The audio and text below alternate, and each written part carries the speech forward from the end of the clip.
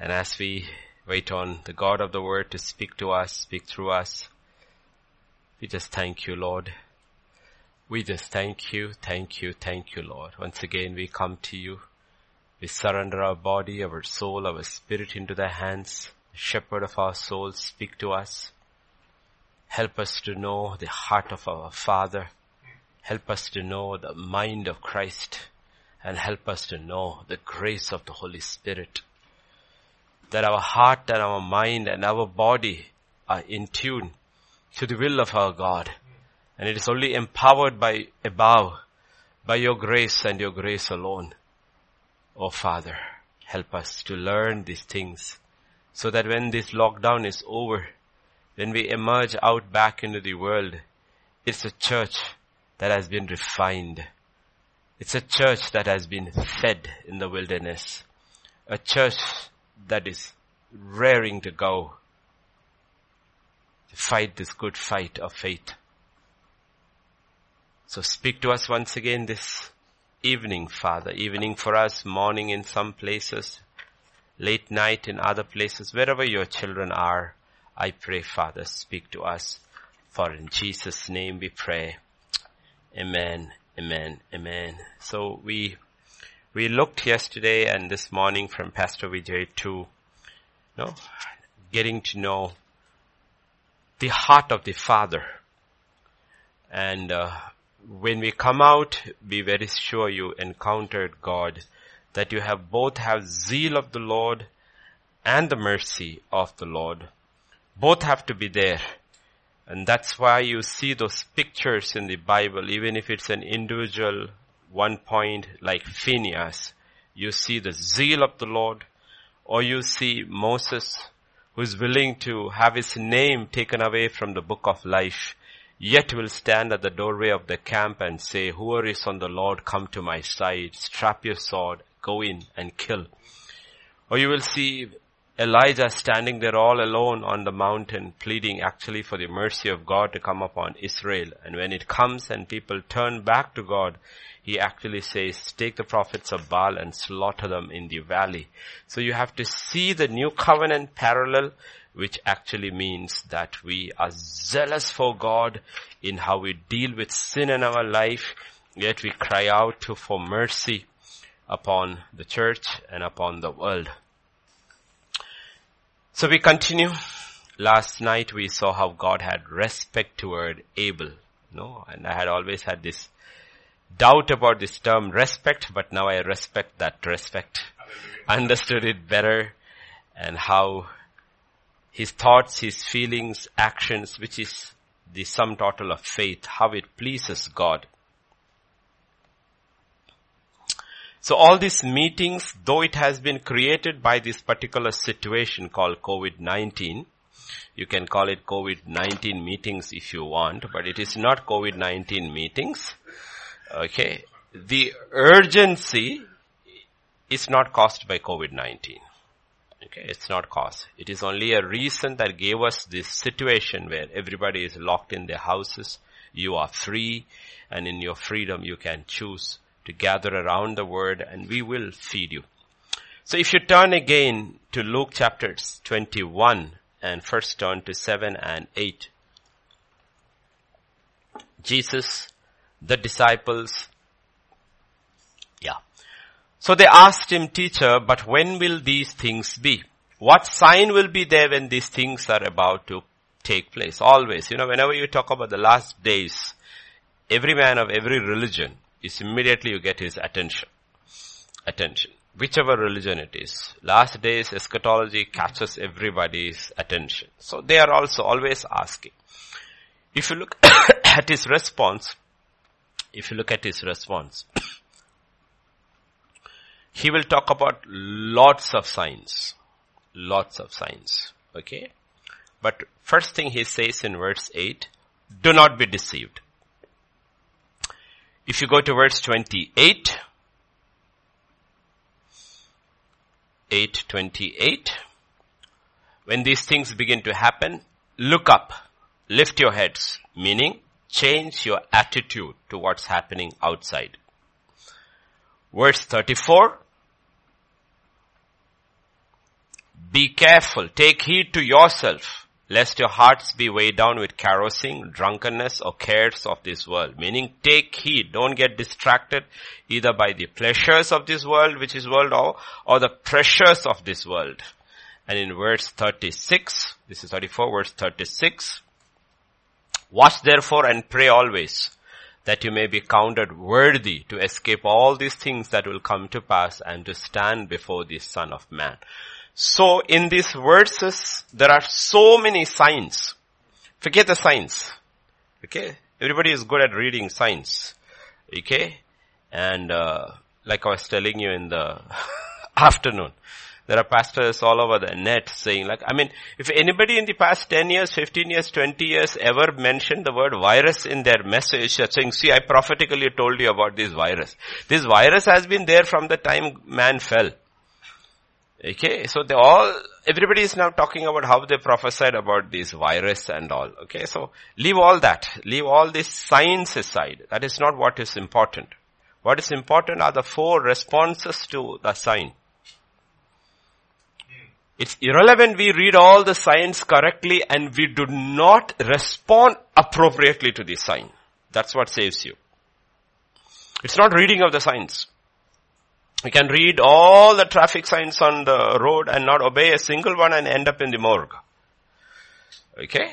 You look at the sign, sharp turn to your left, and you go straight, and you will go straight to whichever place God has destined you.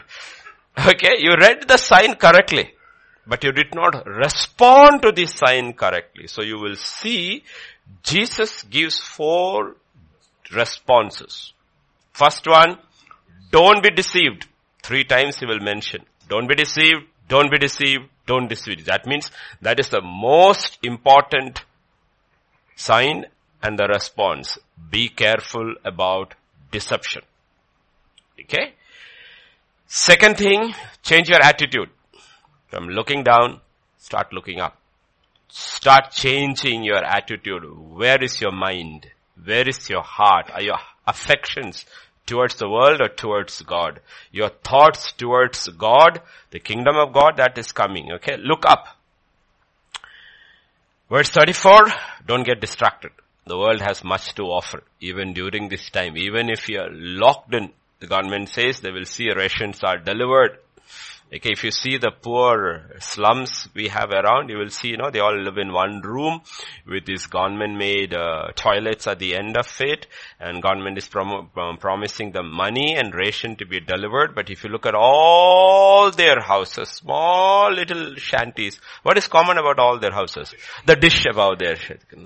Have you noticed our houses? There is no dish, satellite dish antenna, anything over there. But you will see all of them have dish above satellite. So it's a good opportunity for them if the government gives them food and money and free power. Their power is practically free. Okay, and dish antenna. Everybody, as soon as they got their money, invested in a TV and, so you can be sitting in your houses and you can be distracted either by pleasure or you can worry, pressure. After this, I have lost my job. These many days of salaries, my children, exams have gone. I don't know how. You can be distracted by pleasure or pressure. God has said that's how it is. You have to read it, put it under 2 things. Okay? So don't be deceived. Change your attitude to the things of God. Don't get distracted. And verse 36 says, watch and pray. Watch and pray. Don't just pray. Don't just pray. Watch and pray. You have to be very watchful because you have seen this online thing is very, very good. And you will see a lot of people have gone online. A lot of people have gone. It's incredibly good. Churches are online and they are beaming worship services and messages and all. Okay, it's good. Watch. But I don't know how many of them are really watching. Many of the churches have just worship services. But if you look at that, men wearing hats, women all loose flying around. So all the seasons they never watched. They never watched. And even at a time like this, they are not watching. We are not watching. We have to be very careful about how we pray and how we praise and how we worship. Our heart could be the most zealous heart, and you can never question David's heart when he was bringing the ark to Jerusalem. But our first trip ended in a death and fear and panic, and the ark remained in somebody's house for 3 months. And only when he got it right, meaning the Levites went back and watched what was written, and they realized this is not the way to worship God. Okay, so actually so much of spiritual activity is going totally waste because we are not watching. We are praying, we are praising, we are preaching. 3 things that are happening during this lockdown in churches. Praising, praying, and preaching. But we are not watching. And Jesus did not say just pray. He said watch. Watch carefully. We need to watch God. Watch God's ways, understand God's ways, and that's what the Bible says. Moses, in spite of all that he had been trained in, he could actually say like, Lord, whatever you're calling me, are you calling for me a battle? I am a trained general. I led the Pharaoh's army. That's what secular history says. I won all these battles for him. I was in succession to the throne because the Pharaoh could put anybody he wanted on the throne. You want to lead a battle? I am the man. You want a smart, intelligent man? I've been trained all in the wisdom of the Egyptians. Or else, okay, fine. You don't want either of these 3. You want a shepherd in this wilderness who can take these people. You know what? I was 40 years a shepherd in this entire crowd. I am the only one who knows this wilderness. In all these 3 ways, you could have stand before God and say, you know, man, God, I know you handpicked me because I am qualified. That's not what he prays. He says, Lord, if I have found grace in your sight, these are your people. If I need to take these people from here to there to safety, teach me your ways. Teach me your ways. That was his prayer. Teach me your ways. And because of that prayer, we get everything else, the revelation of God, the 5 books of Moses. The 5 books of Moses is because in his heart he wanted to know the ways of God. And in Psalm 103 and verse 7, scripture says, God showed his ways to Moses and his deeds, acts to the people. He only showed his ways to the moment. And it is so important that we watch and we understand the ways of God, and then that ways of God goes into our praise, into our prayer, and into our preaching. Because we have understood how God functions. Okay, how God, it's very, very important. It's really, really important that we understand the ways of God. Okay, really, really. And that's what a lot of activity is happening, and we ourselves need to be very, very careful that our praise, our prayer, and our preaching is connected with how God wants to handle. So there is this signs given, and the responses God is expecting. 4 responses he talks about it. And the first response is, don't get deceived. And I know personally I can get deceived in my praise. I know I can get deceived in my preaching. I know I can get deceived in my prayer. All of us are susceptible to deception. So how do you guard yourself from deception? By the first promise Jesus said on the Sermon on the Mount. Blessed are the poor in the spirit, that you are always a beggar before God. In these spiritual things, Lord, I need you. Yesterday was good.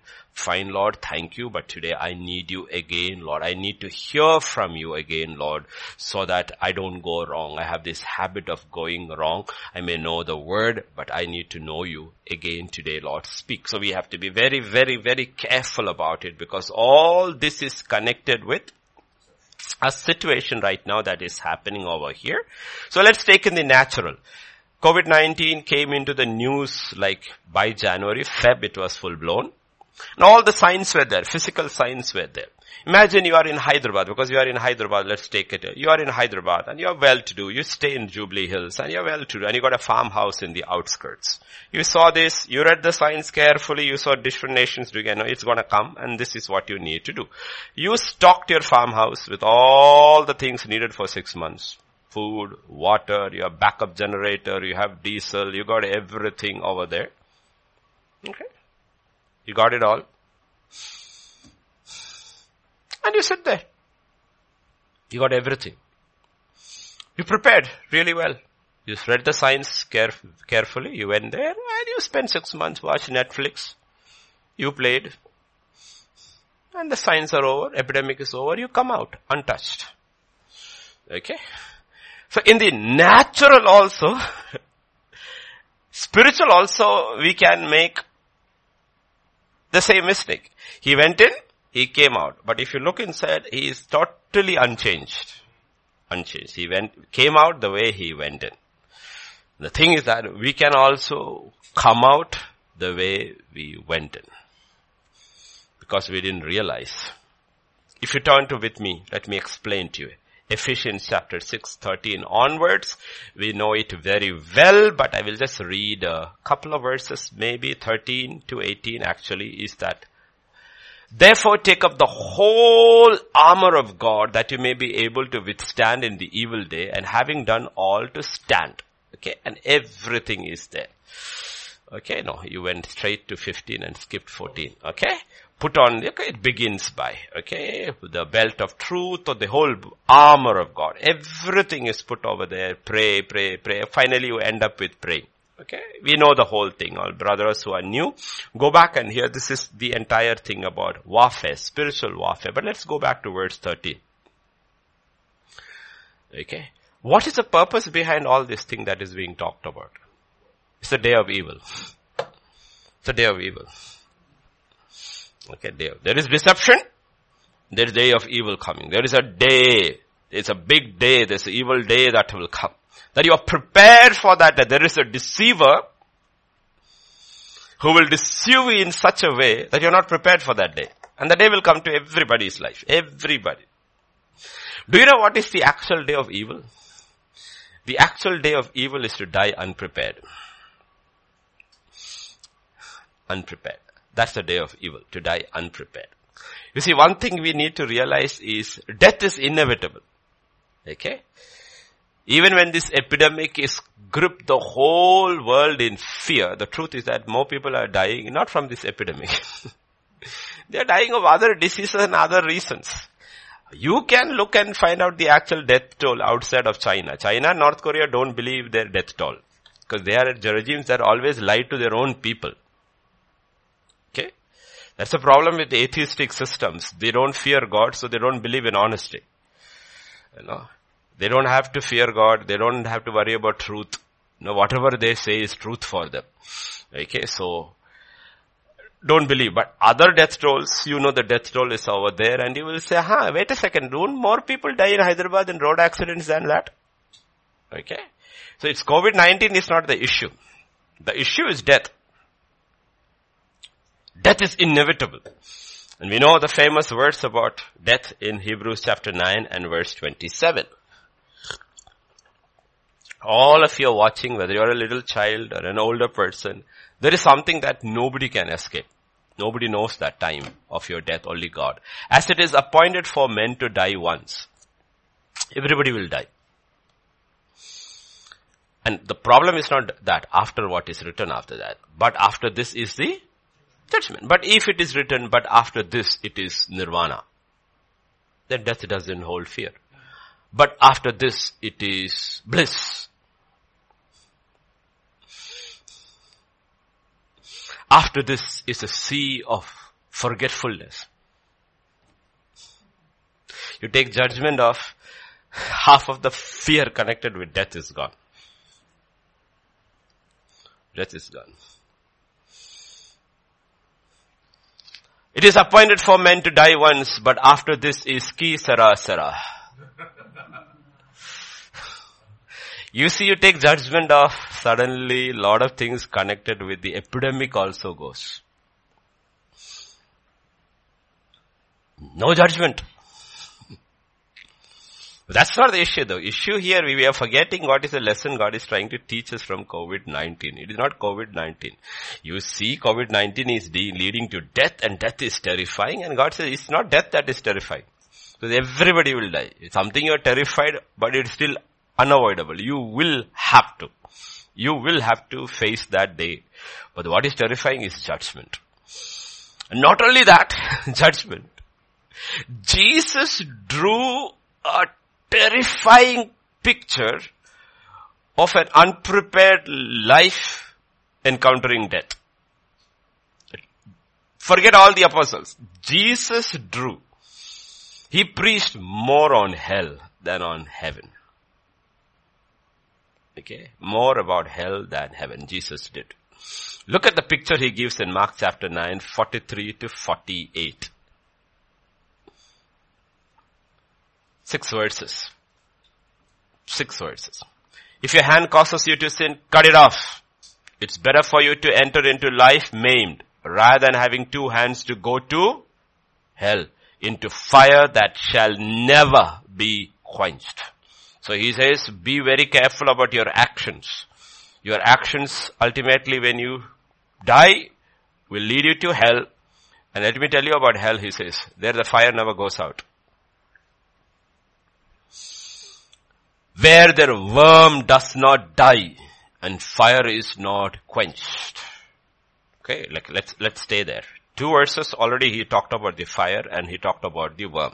Now they understand, and if we really think we will understand. What happens is when everybody dies, doesn't matter how much you love that person, you want that person buried. Because you know after some time the worms will come. Okay? The worms come in and you just put something outside over there. The worms come. Any vegetable, anything. After a day, worms come and the worms eat it all and they go. Little later, nothing is left there. The worms have eaten, the worms have disappeared. But here he says, your body won't disappear. The worms will be alive. And you will be aware of it. You don't get a new body. You get your old body, which is not going to perish. I'm going to put you in hell, or you actually bought your ticket to hell. With the fire never, if your body is consumed by fire, then there is no more pain left, right? Body is not consumed by fire, nor is your body consumed by worms. Where the fire shall never be quenched, and the worm does not die. Let's go next verse. And if your foot causes to sin, that is your walk. Cut it off. Cut it off. He said, drastic with the way you deal with your actions and your walk. Cut it off. Rather than having 2 feet to be cast into hell, into the fire that shall never be quenched, where their worm does not die and the fire is not quenched. And then, if your eye causes you to sin, then he is going, okay, so moving from action to walk into what causes it, your sight. Pluck it out. It's better for you to enter the kingdom of God with 1 eye rather than having 2 eyes to be cast into hellfire, where the worm does not die and the fire is not quenched. 6 times he talks about it in 6 verses. The fire does not quenched. Worm does not die. Worm he maybe mentioned 3 or 4 times. Okay, be very, very careful. The issue is not death. Everybody will die. The issue is with judgment. That is why we have to take the messages we hear very, very, very seriously. Very, very seriously, because prepare our spirits. God is giving the church a time of contemplation. Sit back and take a recap on your life. He gave us a picture of the rich man in hell, Lazarus. And he doesn't talk about Lazarus in Abraham's bosom. He said, don't worry about that. Don't worry about that. You will experience if you come to there. It's nothing. I cannot describe to you what heaven is like. But I will tell you about hell. And he gave us a picture. Man. In fire, in agony, in thirst. In Revelation 14 and verse 11. And then later, Revelation 20. The end of those who were deceived by the enemy. Revelation 14 verse 11. The deception of the enemy. And the smoke of their torment ascends forever and ever. So there is fire, there is worm, there is smoke. And they have no rest day or night who worship the beast and his image and whoever receives the mark of his name. And that's what everything is happening through the COVID-19. What is the system trying to do? Trying to get people all into herds. Put them all in, trying to track using all technology, because technology has to come, the demons and the humanity has to come together, dispensations have to come together so that you have the technology to put your mark and see that everybody receives the mark. Okay, so everything is, and this is nothing go to COVID. I really don't believe this has got nothing to do with the virus. I really believe it's got to do with 5G. Okay, but I am not a technological expert, but I know there is an agenda behind the whole thing to shut the whole world down like this. And it's all got to do with this, receiving the mark. But God says, let me warn you before the mark comes and the technology is being set that people are being counted, people are being numbered, people are being monitored, people are being followed, everything you are being through the system that has been created, and it says ultimately you will have to take the mark and you will have to make a choice. Will you or will you not? And if you take his mark and you go on to the other side, he says, this is your end. This is your end. They will make it so nice. They will use either saying it's so easy, or they will say if you don't, you cannot buy or sell. You will get nothing. You will get nothing. Okay, so these are things we prepare for. So eternity is not a joke. It's the most serious decision man will ever make in life. In Revelation 20 verse 10 and then in verse 15. In 10 he will put the deceivers, the three kingpins put over there. The devil who deceived them was cast into the lake of fire, the brimstone where the beast and the false prophet are, and they will be tormented day and night forever and ever. These are the deceivers and their minions, millions of them. And verse 15, and anyone not found written in the book of life was cast into the lake of fire. Okay, so please, dear brethren who are hearing, and I know all of GTC is not listening, note that many of you are not listening, though you're sitting in your homes and you have that time, and you can make time, and I'm telling you, you will not get a time like this again. So it's not a joke, and life on earth compared to eternity, whether in heaven or hell, life on earth is just like a vapor, just like seconds. Okay? So take heed. God is not talking about COVID-19 or any calamity or famine or war or anything. He's actually talking us to prepare for judgment after death. Death will come one way or other. And this virus is only a sign of death. Exams to children, exams have been postponed. They are not cancelled. They are only postponed. They are not cancelled. Ultimately, eventually you will have to write your exam and the results will be declared. So even if you come through COVID-19, death has only been postponed. It is not cancelled. It's not cancelled. Okay. So there is a day mentioned in the Bible with a capital D. And after knowing all the signs, studying and attending seminars on last days, and if people do not prepare, then it was pointless. It was pointless. Illustration, I'm just getting illustrated. Put this point across. Because you can get people to do anything except prepare spiritually. If anything with the intellect, soul, anything with the body, you can still get a lot of people. But if spiritually people to meet God, it's a very difficult exercise. Illustration. Imagine Indian Army. The officers are all there in the academy and soldiers. They receive all their instructions. Okay. And they are being taught your potential enemy is Pakistan. This is their nature. This is how they fight. This is how all that. And these are the signs. And don't worry. We are watching them 24/7 on our satellites, tracking every movement. And you're giving them all the training necessary about the enemy, the signs of the enemy, the movement of the enemy, everything. And all the officers sit, listen, take notes, give each other a high five, and then they go back to their homes and watch movies. No. The most foolish thing they could ever do. Army won't allow that. Their safety doesn't lie in knowing all the signs of the enemy, but in preparing for it every day. So you will see them training, practicing war, training every day. Yearly they have really huge simulated battles, all for a day that may not actually happen. And there are so many soldiers who have entered into a life in the services, trained all their life, but never faced a day of active duty, war, and retired. That's it. Okay. In the same way, for 2,000 years, the church has been prepared every generation for the day of the Lord. And they may have prepared and lived and died without seeing the coming of Jesus Christ. But everybody was prepared for that day. And everybody died. So these two eventualities are there. The day of your death or the day of his coming. But 2000 years, the message never changed. Even the first letter in the new covenant is written to prepare people for that day. Don't worry. 1 Thessalonians, 2 Thessalonians is written for that. Okay. So in your lifetime, you may not face a day of war like a soldier, but you are preparing every day for battle. That's how a believer lives. The day of the Lord could be my death or the actual day of the Lord's coming. So what is the only thing common between the day of your death and the day of the Lord? Judgment.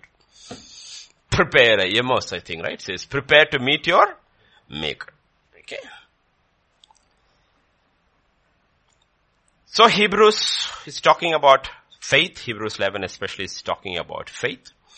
And we looked at Corinthians 13:13. Faith, love, and hope. The greatest of this is love. But there is something called hope. Something called hope, which is very important. That's why these three are put right there. Okay. Faith is connected with what we are doing now. But whatever you do now has got a future application. If faith does not have a reward, which is in the future, then faith will disappoint you. It is impossible to please God without faith, because anyone who comes to God must believe that he is, and he is a rewarder of those who diligently seek him. And the Bible in Hebrews 11 gives an entire record of all these people, and scripture says none of them received. They were waiting for a day.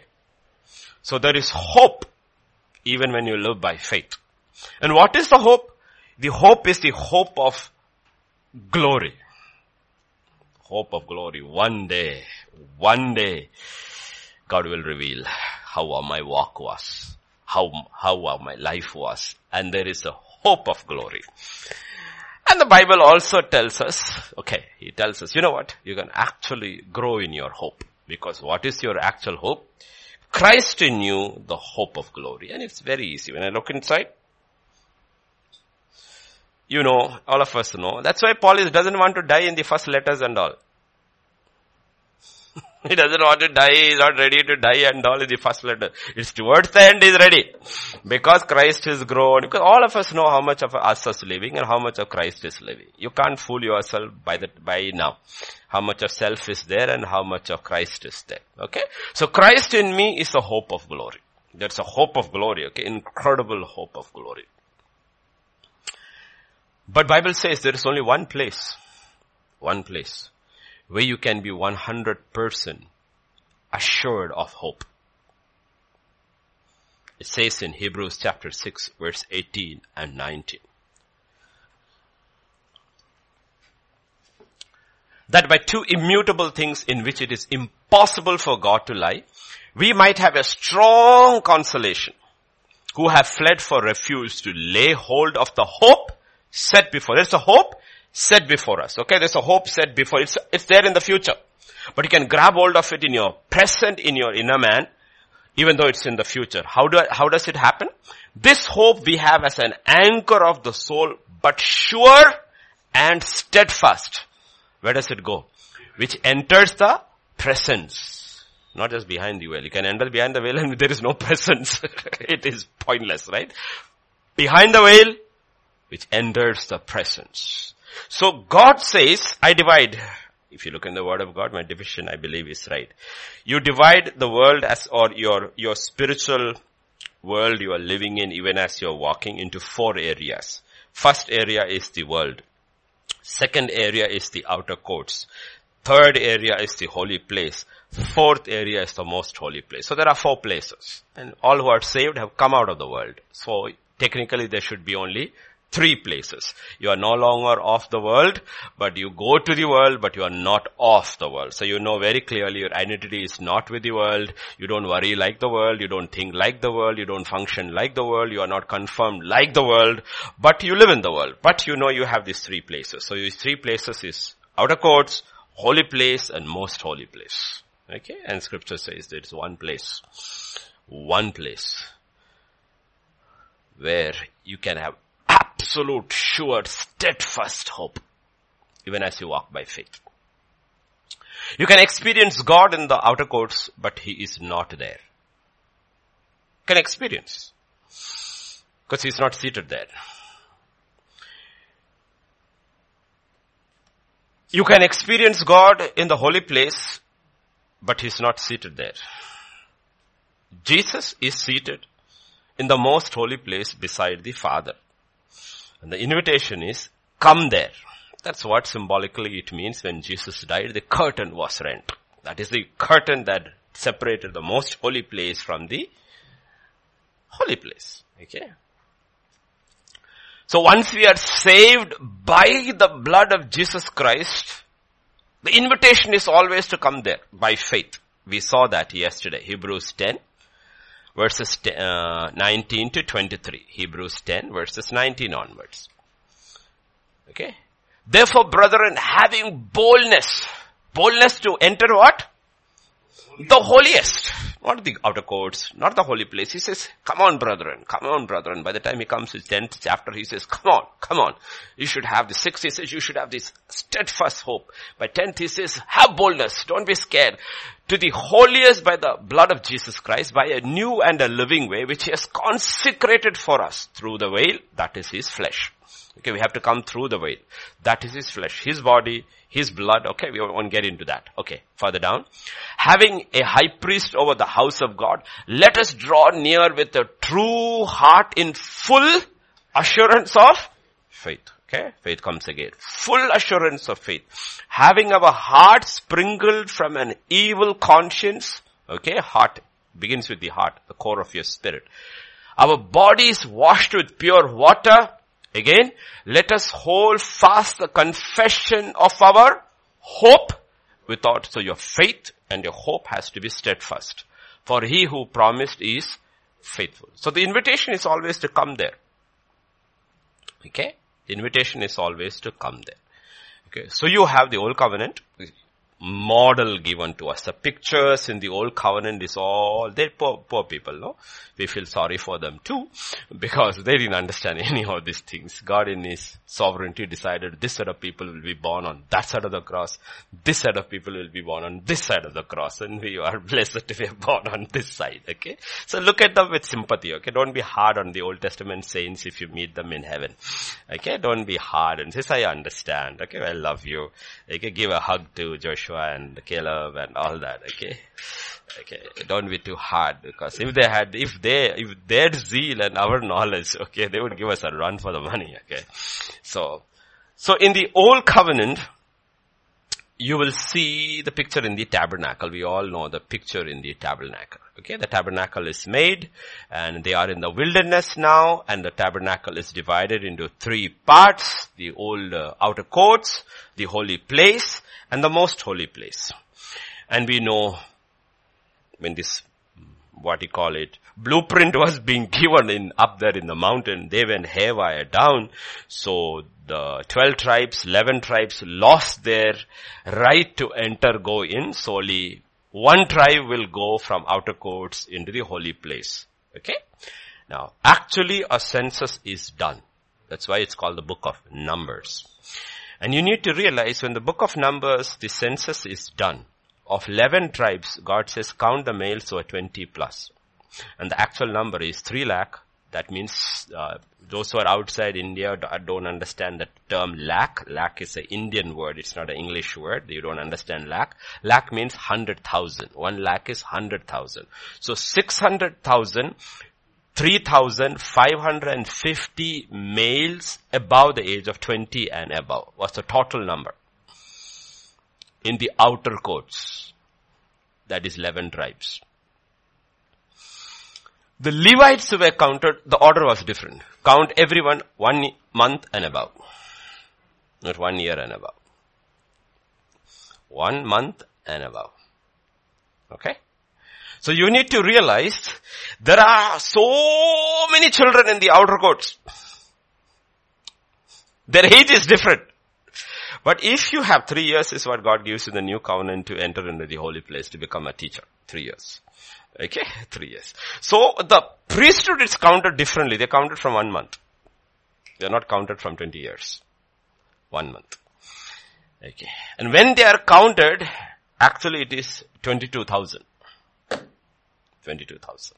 And the firstborn of every other 11 tribes, the firstborn has to be redeemed. Actually, the firstborn of all the tribes should have been priests, but because they goofed up, God says no. Only the Levites, but you will redeem all the firstborn. So what happens is you have 22,000 Levites and 22,273 firstborn among all the others. So 273 has to be redeemed. How do you redeem it? By silver and gold. Okay? So Moses has to go to all these 273, get the money and give it to Aaron and the sons. Because 273 are extra among this. 22,000 Levites, 22,273 firstborn among. That's the law. And when you come to the most holy place, one person. I'm not even counting Aaron there because Aaron just went for a function, ritual and came out. Moses is the only one who went in and went out, went in and went out. So if you look at outer courts, how many people?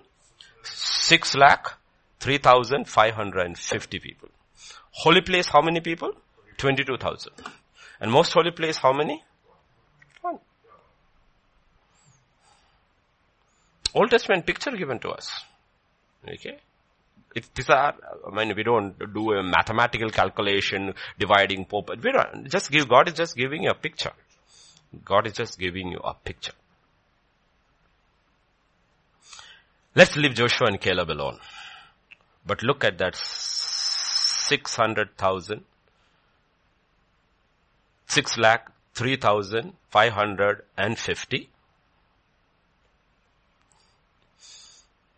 And we don't know the actual number of Levites among that 22 who were 20 plus. We don't know. All of them died in the wilderness. Different ways. But death came to all of them. All of them died. The 11 tribes died. The Levites in the holy place died. And Moses also died. Only death that was spectacular was Moses. The man who went to the holy place. God walked with him to his death. He knew when he was dying. He knew the day of his death. He knew his moment of death. And God was with him in his death. So all 3 categories died differently. Death is inevitable. But they did not die the same way. The man in the holy place did not die the same way. So please understand this. If our church, GTCs persevere these days of lockdown. Persevere meaning you really have to persevere to listen to the word and study the word during this time. You will come out different. Actually, all these weeks or months and years of teaching was, okay. So prepare you for a time like this. You have your free will.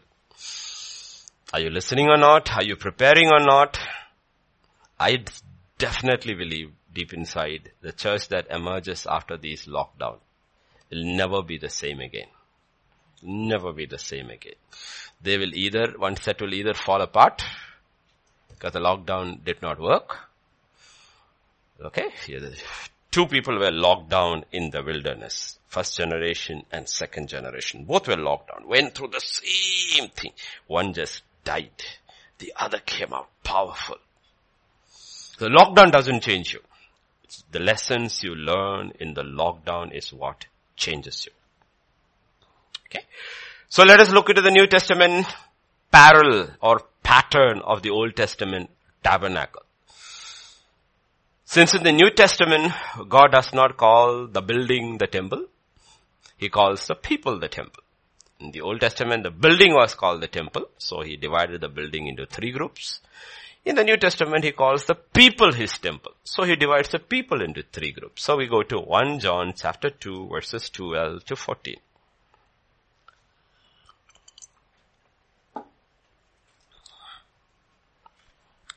I write to you, little children, because your sins are forgiven for his name's sake. Forgiven you for his name's sake. I write to you fathers because you have known him who is from the beginning. I write to you young men because you have overcome the wicked one.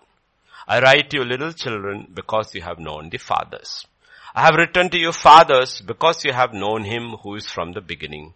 I have written to you young men because you are strong and the word of God abides in you and you have overcome the wicked one. So there, God divides humanity, also the church, New Covenant church, into three groups. Okay? Children, young men, and fathers. If you want to take a leaf from Israel's history, the children were the first generation who came out. Joshua, Caleb, and the second generation were the young men. And there was one father in their midst called Moses. One father. Okay, one father was there. When we were born in the body or born again in the spirit, everybody is born as a baby or as a child. Okay? Chinna, papa. Okay, baby. So we will look at the children first because they are called little children. We'll have to look at the children first. First, when we look at a child, the outer courts children, outer courts people, we look at the good things about the child because every place there is good. Okay? Good things about the child. Pointed out by Jesus himself. Matthew chapter 18 verses 1 to 5. Matthew 18 verses 1 to 5. At that time disciples came to Jesus and saying, who then is the greatest in the kingdom of heaven? They are also children. Okay, children only ask these questions. Jesus called a little child to him, set him in the midst of them. Meaning always it's a crowd surrounding him. So he will sit down, put him in the middle, and he said, assuredly I say to you, unless you are converted and become as little children, you will by no means enter the kingdom of heaven. First thing he talks about is to enter itself, you need to become like a child. And then, whoever humbles himself as this little child is the greatest in the kingdom of heaven. And 5, whoever receives one little child like this in my name receives me. He tells us a few things. And these are the things you should never lose in your life because it is connected with how we came to Christ. These are the things the church in Ephesus in Revelation 2 lost. These are the things, there's something about the love of a child for the parent. It doesn't have much knowledge or understanding or all, but that the little one just loves you. And when that little one comes and gives you 3, 4, 5, 6, this thing, it makes your day. It makes your day. Okay. And he puts over there and says, first thing he says, to enter like a child, you need to have the faith of this child. The faith of a child, the trust of a child is very implicit. Like I said, the only set of people who are not worrying through COVID-19 are the children. Unless parents pass the fear on to them. They are not worried at all. They're having a blast. They are the only ones who are really, really enjoying life now because they have they trust. They trust you implicitly. I still remember 2004, January, I had gone to Mumbai for my first time to Mumbai. And I was with David and I was there only for 1 day or 2 days and my little girl was there and she was just a small kid. 9 years or 8 years or something. No, 10 years old kid. And, he dropped me at Kalyan station and he went back and he switched his phone off. I am at Kalyan station and the train is coming from Mumbai. I'm coming to Hyderabad. And of all things, I put my hand into my pocket and realized there's a hole in my pocket and my ticket is gone. Ticket is in there. And I'm at Kalyan station. And I hear the announcement, train is coming. Now the problem is your ticket is gone.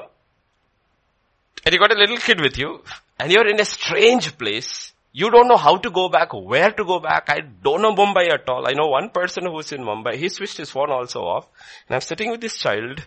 And I looked at my little girl and said, baby, daddy lost his ticket. And she looked at me and she smiled. Meaning that's your problem. I am not afraid. Okay? I am not afraid. So I remember my always, my bogey number and everything. And all I prayed, Lord, I got this little kid, I can't go back. I need to get in the train. I remember this thing, Lord, I said, Lord, when the train stops right over there, Lord, let me see a TT. I wouldn't believe the train came and it was exactly my compartment and the TT was standing by the door. I said, sir, I got a problem. I lost my ticket, but this is my compartment. He said, get in with your child. Get in with your child. Okay. Then he said, what's your name? This thing. And I said, not a problem. We have a rule for this. And he wasn't very sure. I know railways, everything left, right. And I said, sir, this is the rule for a lost ticket. He said, okay. Thank you. Because I have read all this stuff because I'm always fascinated with railways. Okay, so I told him this is the rule and he just wrote it. I had to pay something and we had our own berths and all. But the point is that you realize, that the trust of a child in the parent, the faith of a child in the parent, God says that's how you enter into the kingdom of God. Implicit. The father has said something, you believe it. And our problem is our children lose our trust because we forget.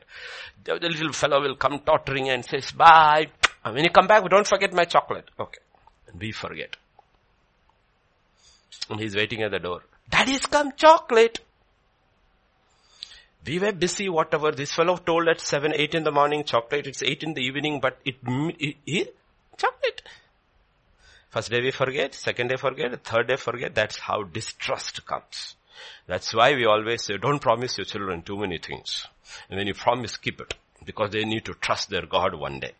We model God when our children are small. Okay, because trust, that way, trust. Okay, trust has to be earned. And the first thing Jesus teaches is that, the greatest is the one who trusts me. And second thing, who is so humble. The child, is very humble. Little children, very, very humble. They don't even know what humility is. They don't have to pretend to be humble. It's natural for them. It's very natural for them. Until they start learning from us. Third thing about child is that a child is very innocent. Evil is all around, but it is innocent. In Romans 16 and verse 19, this is what the Bible says. The God of peace will soon put Satan under our feet. Okay, that happened. But I want you to be wise in what is good, simple, innocent. NIV I think will say, innocent concerning evil. Not ignorant. As we grow, we cannot be ignorant about evil. We will get to know evil. We see evil all around. We being evil being practiced. But God says, grow up with the innocence of the child towards evil and not ignorance. Ignorance can kill you. Innocent about what is evil. So the first thing Jesus brings a child and says, have the faith of a child, be humble like a child, and be innocent about evil like a child. Okay, not ignorant. So you have pictures in the Bible of little Samuel, innocent of evil in the midst of evil. Not ignorant, he sees it all. You have a little young Joseph growing innocent of evil in the midst of evil. He's not ignorant. Or Daniel, innocent of evil, not ignorant in the Babylonian culture. All of them grew up in an incredibly evil environment. So the first thing God talks about children is these qualities should be there. That's how we come into the kingdom of God. Okay? They have no ego. Their humility comes naturally to them. And then, that's what he says in verse 4, right? Matthew 18 verse 4. Right? Whoever humbles himself. That's one thing. See, the only time I went on a stage before God called me to ministry was when I was a child. When you are like 5 years and all, your mother dresses up you for the drama and all, you are not least bothered about something, one big mustache and stood there with the bow and arrow because you don't care who looks at you, what do you look like. All these things are not, it's not a problem at all. Right? This is the problem. Now, if you deal only with children, if all the children, people in the church are just children, 3 years to between 5 years, it's not a very difficult thing to have. People in the Sunday school is very difficult. It is not. If the parents just get out and leave them alone with us. Okay. The problem is the church is full of children. Overgrown children. That's why you have to come to this place called leadership. How you handle these children. That's why I hate weddings. I hate birthday parties. I hate all these things because you always have to move around the egos of people. Okay, you called me, I didn't call. That one wasn't called. Okay, you didn't call me for the wedding. That one was called. Or you called on the phone, but that one got a card. Okay. All are children sitting over there. So many are children. And you have to know, you have to be careful about a birthday party. You went for that one's party. You didn't go for this one's party. You know. The babies are not the problem here. The problems are the overgrown babies in the church. You have to sit with pastors to realize how tormenting it is, all these events for them. Because it creates so much trouble afterwards. The couple will get married and go. Okay? Married and go. No? But you need to realize why in the new covenant there are no events. Only one event. Baptize them. Let them all die to the flesh. And then let them take part of communion every time so that they will continue to die in the flesh. So children, that is the issue with the children, with overgrown children. What will people think? Okay? So God is saying be childlike, but don't be childish. But on the other hand, children give us the most joy and also the greatest trouble if they don't grow up. Mature. Not growing old, growing up. Okay? That's King Lear, who grew old and never grew up. 1 Corinthians chapter 13 and verse 11. 1 Corinthians, when I was a child, I spoke as a child, I understood as a child, I thought as a child. When I became a man, I put away childish things. Okay. One of the things which when I counsel pastors, when they say, what should I do with this one? I said, how old is that person? 70s, 80s. I said, okay, the issue is that this person never grew up. So what is happening? They are going through their second childhood. They're going through their second childhood. Okay. The issue is here. With the first one, you can correct them, you can be tough with them, make them sit in the corner and all those things. You can't do that with them. The Bible says, no, treat them in a particular way. So I just ignore them. Just ignore them. Don't say anything. Ignore them. Don't feed their tantrums. Just ignore them. I learned this term from another senior pastor. He says some people are called necessary evil. Because if you turn them the wrong way, they will create more trouble for you. So just leave them alone. The evil they create if you are silent is less than the evil they will create if you are loud. So leave them alone. Because they never grew up. They never grew up. And if they don't grow up, just leave them alone. He said, when I grew up, I put away childish things. And there are a lot of people who have not left up childish things. They still act like a child. Okay, a child that never grew up. They grew up in their body, but they never grew up. So again, now we come back to the core. Who are the most vulnerable to deception? Children. That's why all our instructions are to children. Okay? When you go out, don't talk to a stranger. If a stranger gives chocolate, don't take a chocolate, this thing. We give all instructions to children about safety because they are the most vulnerable to deception. Okay. And Jesus warned, deception, deception, deception, deception. And where are the crowds? In the outer courts, even today. Outer courts full, packed. And they're very vulnerable. In Old Covenant, all the warnings were being given to the children. I'm taking to this place. This is what the nature of those places. Don't be like them. Don't worship their gods. Don't imitate their habits. Don't be. First generation did not listen to a single of the advice. The minute Moses is gone, they just want to be like them. All the instructions were given to children. They didn't listen. The only restraining influence was Moshe.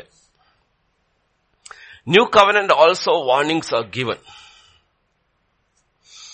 Lot of warnings are given.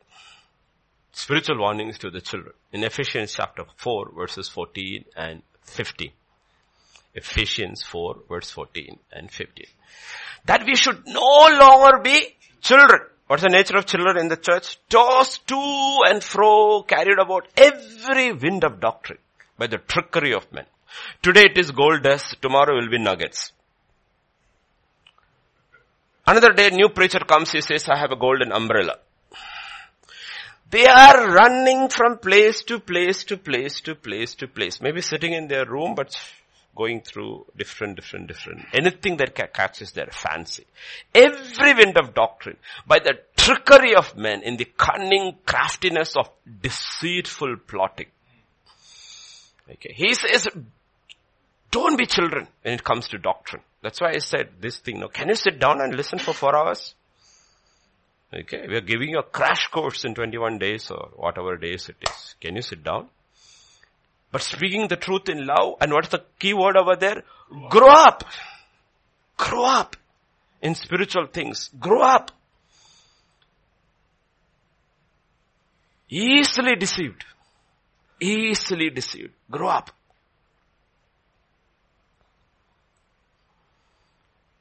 Why? Because children confuse. I'm talking about children not in the terms of a little child, but the ones who are young in the Lord, in the kingdom of God. They confuse feelings with faith. No, feelings can be a part of faith. Feelings is not faith. They confuse feelings with faith. That's the problem. And then pastors have to preach continuously to their feelings to keep them in the church.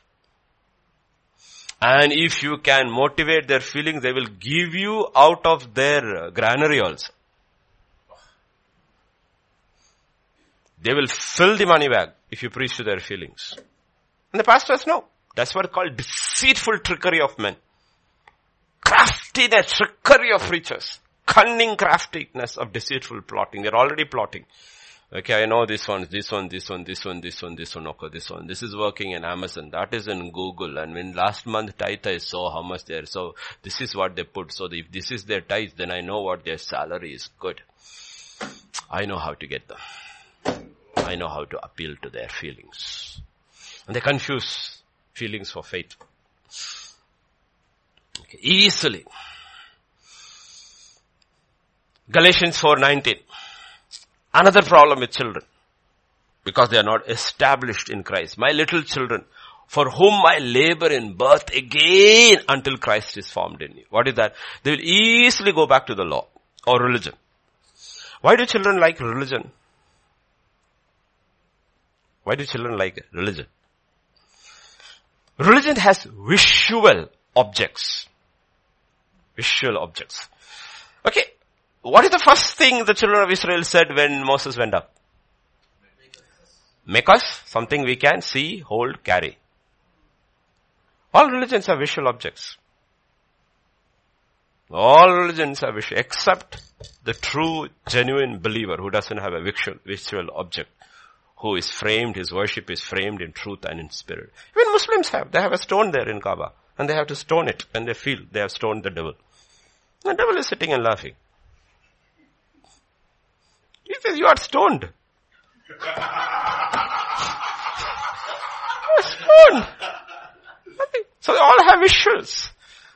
All have visual. Every religion has visual objects. And Catholicism is full of visual objects. Because, no? That's the nature of children. Children cannot walk in truth and spirit. So they need visual. And we cannot feed that visual. And if you look at all childish churches, it's all visual. That's why they need all these props. They need, because children need all that. Children need all that.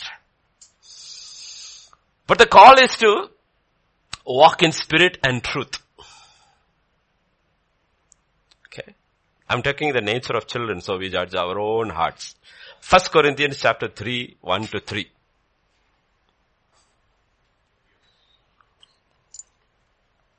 My little children, okay. And brethren, I brethren could not speak to you as spiritual people, but as to carnal, babes in Christ.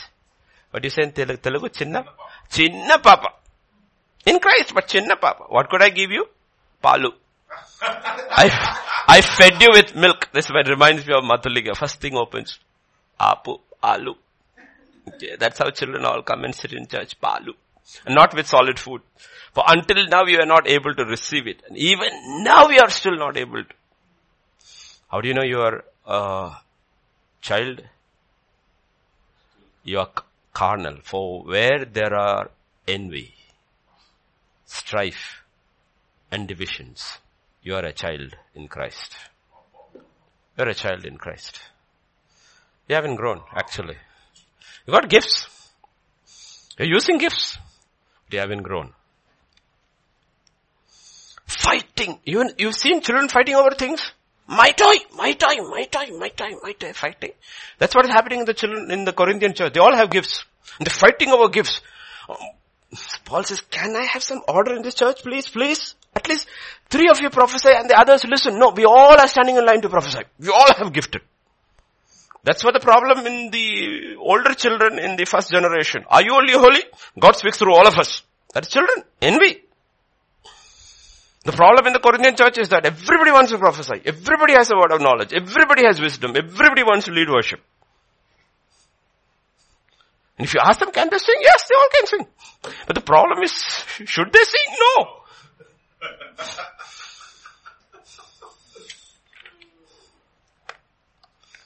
Are you seeing the picture? This struggle. Children. Hebrews 4:13. Is it 4:30? 5:30. Oh, 5:13, not 4:13, 5:13. 5:13. For everyone who partakes only of milk is unskilled in the word of righteousness, for he's a baby. What is the nature of a baby? You're totally unskilled in the teaching of righteousness. They may know the Bible by heart, but they don't know the teaching about righteousness. Because you're supposed to be, when you're growing in the righteousness of God, the nature, character of God. They are unskilled in it. They are babes. They are babes. They are totally unskilled. So what you have around the world is play schools, not churches. It's play schools. You can't teach them. You can't teach them. It's very difficult to teach them. Very difficult to teach them. Like, if our church format had changed to 45 minutes word, the church would have been packed. We would have been having 5 services. Because how many people told me? They thought they were giving me good advice. Cut down the word. But we were called for something else. They cannot handle. Children cannot. They need all visual audio aids. Everything they need. Drama, cantata. No. In between the message, costumes, all kind of jugaad has to take place. Have you ever taught a child at a primary section, have you noticed? You can't even teach a child ABCD without appealing to its feelings, emotions, and its sensory capabilities. No? You teach them, sit there, A, B, after that loses attention. So how do you teach ABCD? A, B, C, D, E, F, G. You have to sing it, alphabets. Otherwise they won't learn. A for apple, B for, and the teacher has to dance and do everything. And that's what's happening in churches, full of babies. You have dance, drama, and very little teaching. Even in the time of lockup, you can only give them a 5 minutes, 7 minutes clip on encouraging them. That's all they can handle. The problem is not with the children. The problem is they've been sitting in the church for 25 years. That's the problem. If they're new kids, I don't have no issues at all. Because we are looking at the day of judgment. It shouldn't become a day of destruction. They need visuals, they need festivals, they need festivities. The problem with the child. If you go to 1 John chapter 2:12, they know the Father, but how do they know the Father as? Write to little children because your sins are forgiven for His name's sake. Okay? You know. Were you naughty today?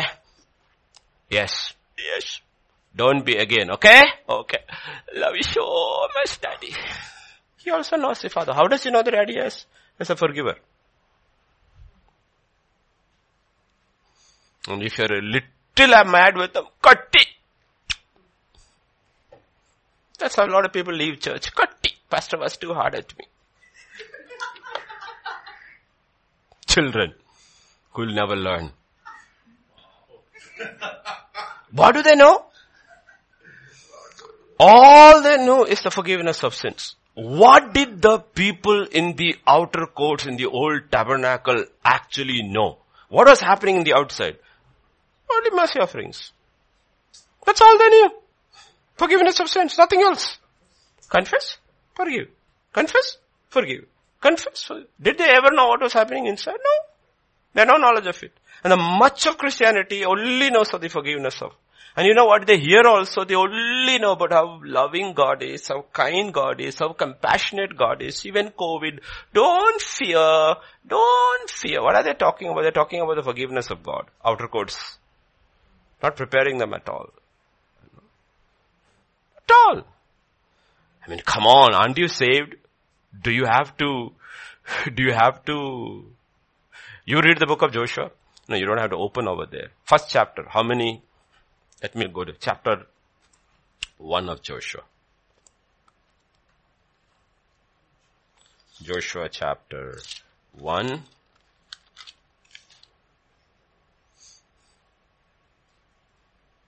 Got chapter 1? Verse 6.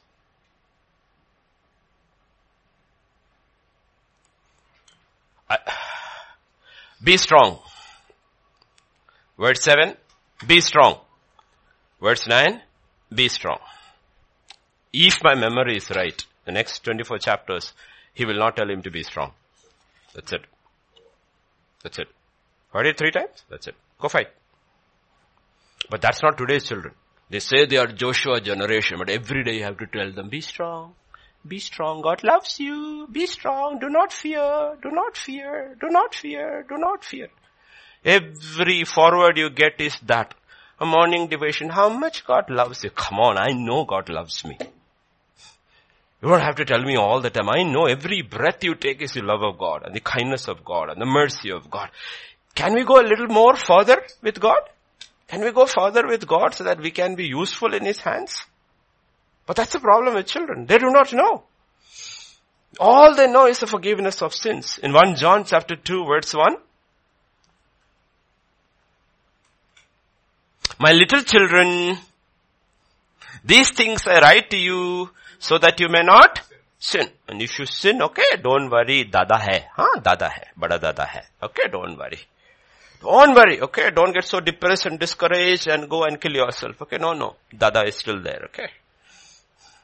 What do you have to tell them? Little children. 1 John 2:18. Little children, it is the last hour, as you have heard that. You see, you cannot tell little children Christ is coming. You have to tell them Antichrist is coming. Eat, okay? Police will come. Police will come. Eat, police will come. Isn't that how we feed our children? Yeah, that's how we feed in the church too. John is feeding the church. Little children, who is coming? The older children, you have to tell them, Christ is coming. Yay, Christ is coming. I'm looking up. My redemption is near. Maranatha, come Lord Jesus. Will you go with this man? Yes. Little children, Antichrist is coming.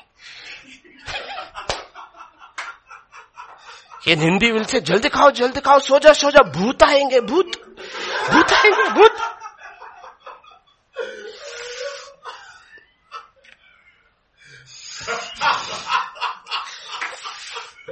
You see, we can identify children, right? Identify children. And God says, come on, I've been waiting, grow up, waiting, grow up. He uses the final apostle, the kindest man, to write to children. 1 John 3:10, then 17 and 18. 3:10. In this, the children of God and the children of devil are manifest. Whoever does not practice righteousness is not of God, nor is he who does not love his brother. They struggle to walk in an overcoming life, practicing righteousness. They struggle to love. Struggle to love. Children struggle to love. They have a love, but they're very careful about whom they love. They cannot love everybody. Verse 17 and 18. Whoever has these world's goods and sees his brother in need and shuts up his heart from him, how does the love of God abide in him? My little children, let us not love in the word or in tongue, but in deed and in truth. You get a child, even if it's your own child, after it's grown a little time. Baby, mommy gave you cake? Yeah. Give daddy also a piece? Yeah. Isn't it true? Isn't it true? When you tell that little one to give you a cake, he won't give a big piece. He will give you a pinch. Yeah. And he feels? Yeah.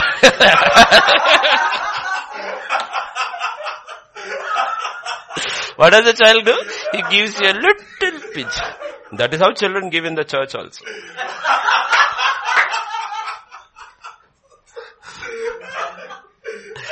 Okay? That's how they give in church. I'm not talking about money. How they give in church. Yet, if Emanuela takes a big chunk from Abigail, they will complain so loudly. Who are the ones who complain so loudly in the church? The children. I took my piece. God says, they struggle to overcome sin. They struggle to really love. And you cannot love unless you have given. Because the very nature of love is keeps on giving. And they don't realize why they don't receive love. They are not able, they're surrounded by the love of God and not able to experience the love of God. Because the very nature of love is to give.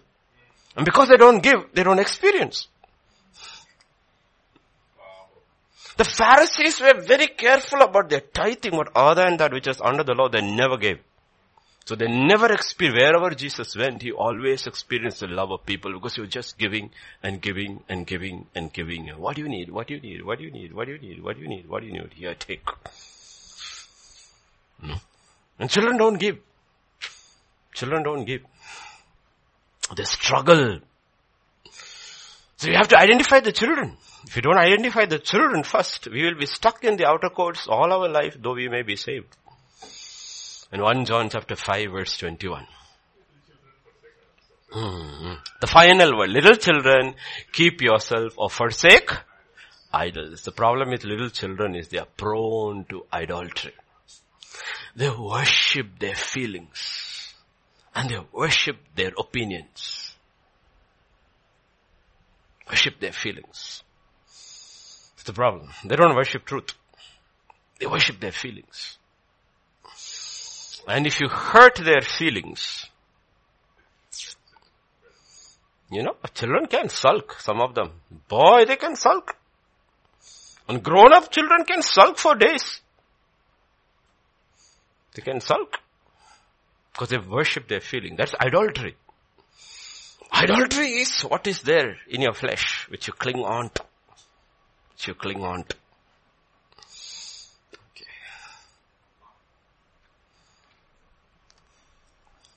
That's a picture God gave us when Moses went up the mountain.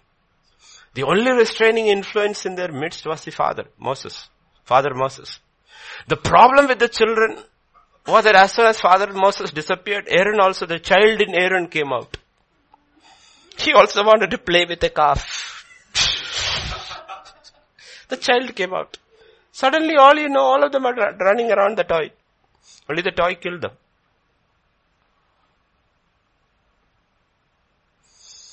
That's the problem. People who do not mature in faith, in love, and grow in Christ, they are prone to idolatry. What is idolatry? It's the worship of self. It's the worship of self. And you can walk with Jesus for 3.5 years and still be a child. You know how they were fighting for positions? Say right, left. And all the others were also upset. John chapter 21 verse 5. He's risen. He's seen them.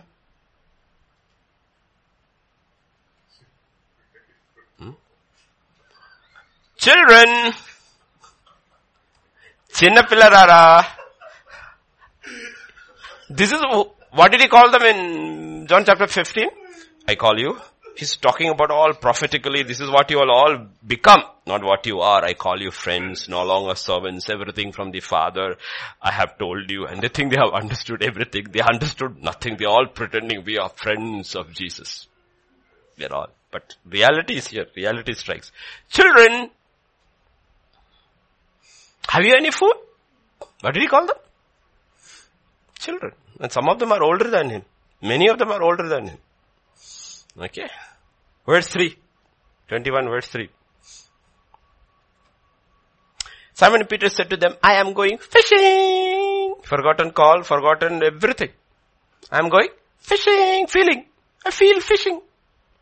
All of them said, we are also coming. All the children are gone. So father comes, waits over there, says, children. Father comes. He is the father, no? You can't help him. Father is sitting by the lakeside and says, children, did you catch anything? They said, nothing. He said, if you had asked me, I would have told you, you are going to catch nothing.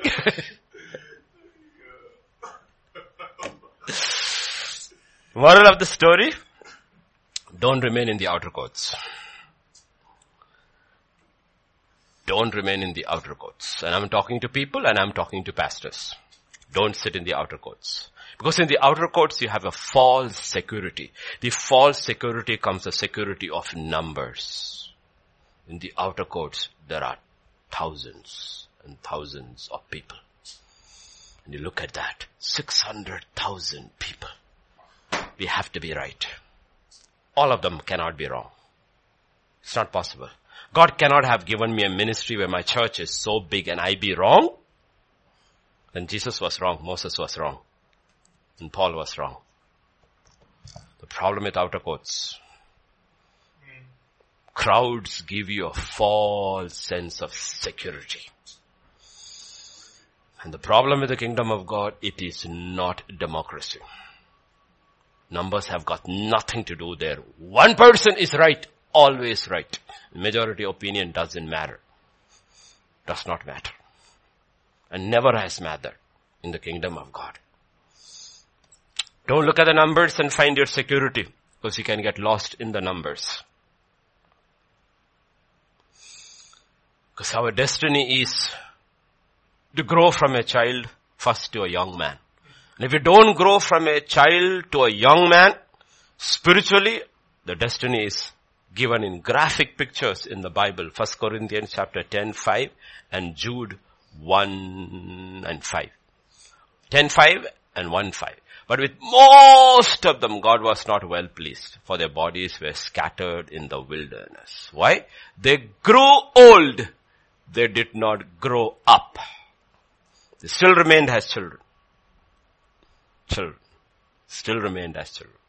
They acted like children, carnal, fighting, jealousy, envy, you name it. Everything was connected with the world. They were not interested in the things of God. They wanted the promised land. If you are given to the first generation, it's like the joke, no? They talk about Lalu Prasad. You know? Like a Japanese joke. Japanese came and said, asked Mr. Lalu Prasad, no? These are jokes, no? Give us Bihar. We will make it like Japan. So he said, give me Japan. I will make it like Bihar. I know, but Bihar has changed now. It's like much, much, much more. Old days you should have gone in Bihar. You guys have not been in Bihar. I've been to all these places, so it was like terrible. But point of the story is, if the first generation had entered that same way into the promised land, they would have made it like Egypt. A few generations later, they made it like Egypt anyway. But they were all children. Children are always in the flesh. Okay, always in the flesh. Jude 1:5. I wanted to remind you, though you once knew this, that the Lord, having saved the people out of the land of Egypt, afterward destroyed those who did not believe. He saved and destroyed. Okay? You will wander in the wilderness and you will die. Why? Because you did not move from the outer courts into the holy place. At least get into the holy place. It's a safe place. You won't die wandering. Okay? So that's why God has put it, He's put this picture in the old covenant. He's given the new picture in the new covenant. And He put us also as a three. Are you walking in the flesh? Are you walking in the soul? Or are you walking in the spirit? If you're walking in the soul, you're still safe. Still safe. But you're walking in your body, in your flesh. If it's your flesh, the outer court that is determining all your decisions and the choices you are making, then you are like an Israelite who came out. God brought you out, but He won't take you in. Meaning you will make it to heaven, but you probably, if you remain at least holding on to your core belief. So if you look at the core, what is the most important weakness or the most terrible weakness of a child? If you look at the core fact, he has got good sides and he's got terrible things. What is the most difficult or its weakest area of a child? It has no self-control. It's no self-control. That's why I told you, remember many times when I preached, I told mothers, one of the first things you teach a child is to train its will. All the desires of the flesh is there in everybody. As the whole oak tree is there in the seedling, everything a man or a woman will be is there in that baby. But the baby doesn't know any of those things except one thing. That's hunger. Food. That is where you start training a child to discipline it in its eating habits. And that is one area Isaac was not disciplined, and the devil caught him later and almost destroyed his family with that one area. Self-control begins there. Teach regular habits. Eat what is good and not what you like. You teach the child early. And you will train that child to use its will, which is self-control over that, and then teach it to start applying it into other area. Principle is the same. Self-control, if you learn how to apply it in one area, all you have to do is take it. Okay, now you're grown up, you don't have to sleep 9 hours, 10 hours, you have to change that. I'm gonna wake you up early tomorrow, I'm gonna wake you early day after tomorrow. You have just, the way you have taught you to eat, you learn to wake up.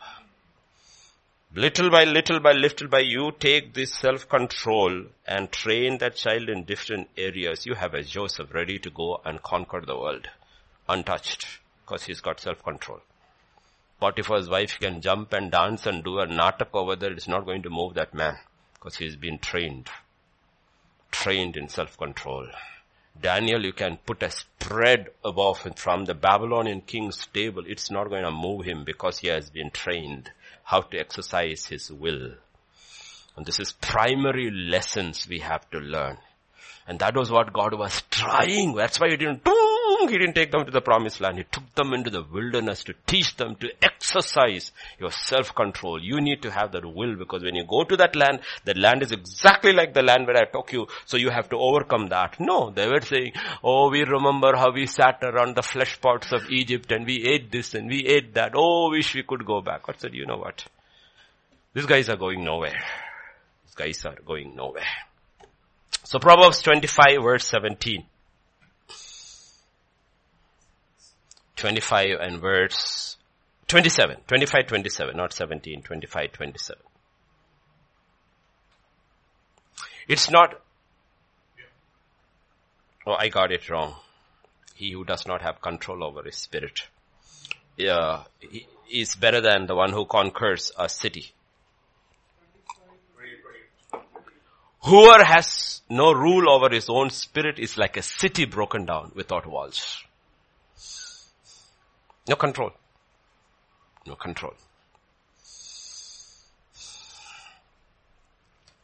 Corinthians chapter 9, 24 to 27.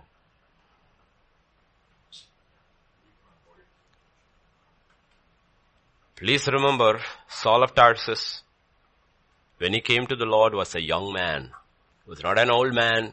He was not a middle-aged man. He was a very young man when he came to the Lord. You see that in the book of, you have to go there, book of Acts, for those who do not know, when they all put their clothes at his feet so that they could stone Stephen, scripture says at the feet of a young man called Paul. He was a young man.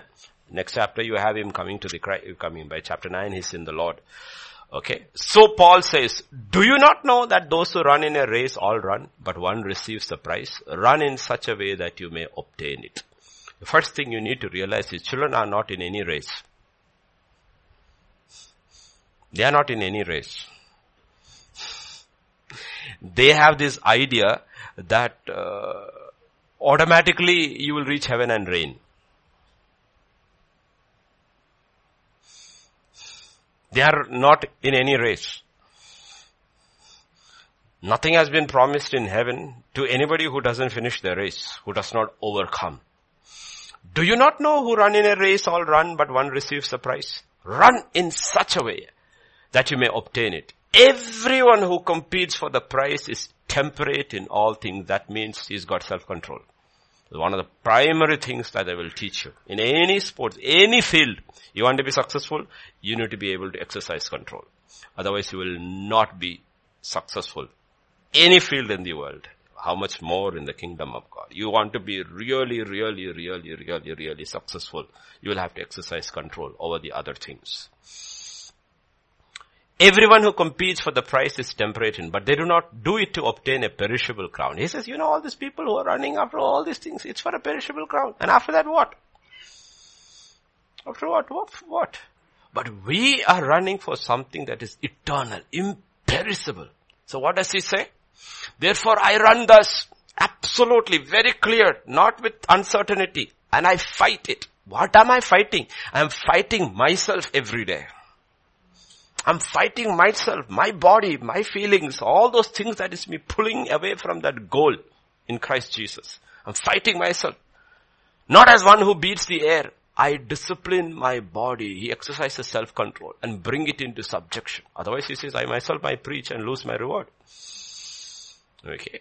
So the child doesn't know this. So we have to teach the child that. But the problem is it's easy in the home, not in the church. Because the children who are coming there are 40 and 50 years old. Already set in their ways. That's why it is easy to handle people when they get saved in their teenage. Young ones, it's easy to train them. But when a person comes to the Lord, when they are very old, the habit is already set. All their patterns are already set. Not that they cannot change. If they want to change, it will cost a lot to them. They have to understand the concept about the kingdom of God. And they have to surrender. From behind the pulpit, the pastor can't do anything. With the young ones, you can tell them, sit down. Listen there. Get your book. Get your pencil. Listen. Learn these habits. No, you can change them.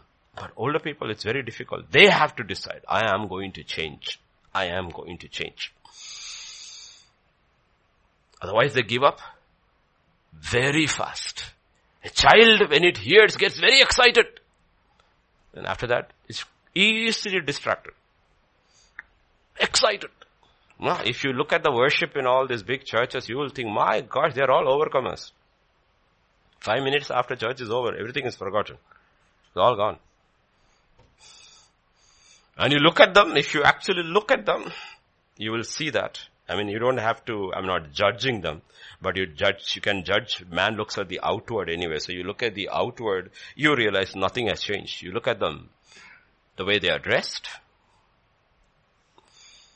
absolutely nothing different from the world. Absolutely. After all these years of ministry and hearing the word, nothing has changed outwardly. They look exactly and shamefully like the world. And the preaching is going on. And the jumping and the dancing and the worship, everything is going on. And they haven't understood the kingdom of God, the holiness, the righteousness, the Father, pleasing the Father. They understood nothing. That's the problem with the outer courts. And you cannot remain there. It's a very dangerous place to remain. In 2 Timothy chapter 2 verses 1 onwards or 3 onwards, when Paul tells his young disciple, You therefore must endure hardship as a good soldier of Jesus Christ. He said, telling you, you know what? This is a race. This is not a game. You have to finish it. Endure hardship as a good soldier. Learn to live hard. Second, no one engaged in warfare entangles with the affairs of this life. But he may please him who enlisted him, as he's got one thing. What is that? I want to please my CEO, my commanding officer. And my commanding officer is Christ Jesus. I want to please him. I want to please him. Very, very clear. I want to please him. I want to please him. Once he knows that he doesn't get entangled in all the things of this life, he's very, very focused. When he goes to the world, he's very focused. Do it, come back. When he comes back, he's very focused with the things of God. I want to please my God in everything that I do. He's focused. Anyone who competes in athletics, he is not crowned unless he competes according to the rules. One of the things you learn in athletics or any sport is you learn the rules. Games has rules. So one of the things you learn is that, I'm in a race and there are rules of this race. You cannot run the way you like. The rules have been set by the master. And it is there in this book. I have to run according to that. If I don't, I'm not preaching because all these things have been preached in the past. Hebrews 12:1-2, another thing a child has to do to become a young man. Since we have this cloud surrounded by this great cloud of witnesses, that's Hebrews 11, all those who, there are two things you have to lay aside. What is that? Every weight. Every weight. And sin, which so easily ensnared.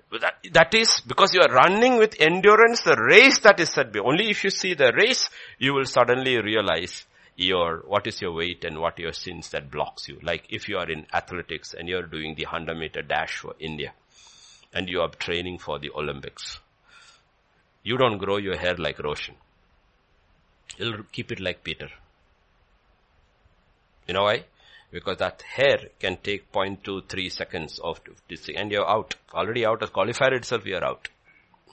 You don't wear any garment that is heavy. The custom-made garments which are so light and aids the wind. Your shoes are custom made. Everything is custom made. Everything that is a weight, it's not a sin. It's a weight. Your hair is not a weight, a sin. But in this case, it is a weight. It is a weight. Sin is something else. Sin is, that's what God is first talking about. Before I can do anything with your mind, will you offer your bodies as a living sacrifice? You want to run this race? You want to show me your will, show me your will, show me your will. He says, how can I show you your will? Your body is still in the outer courts. What's the point showing you the will? Get your body in, discipline in. If I see your body entering into the holy place, then I can start speaking to you and showing you your will, because otherwise you will get excited and little later you will go back. It will not work. We will all do it. Only let God speak through you. We will do it. Made a covenant with God. Little later they're all dancing around the calf. These are the same people. They made a covenant with God. In Exodus 32 they danced. In Exodus 20 they made a covenant with God in 19 and 20. Yes, we will do. Yes, we will do. Yes, we will do. They made a covenant. That's why they died. Because they made a covenant with God. And God takes your word and my word seriously. And baptism is a covenant. Children. So we have to be very careful. We don't stay in the outer courts. And churches, sadly, even in our church, so many children, they have to be fed milk. 5-minute clips. Jesus loves me, this I know. For the Bible tells, how are you? How old are you? 64. How long have you been in church? 33 years. You still singing that same song? Yes. Good for you.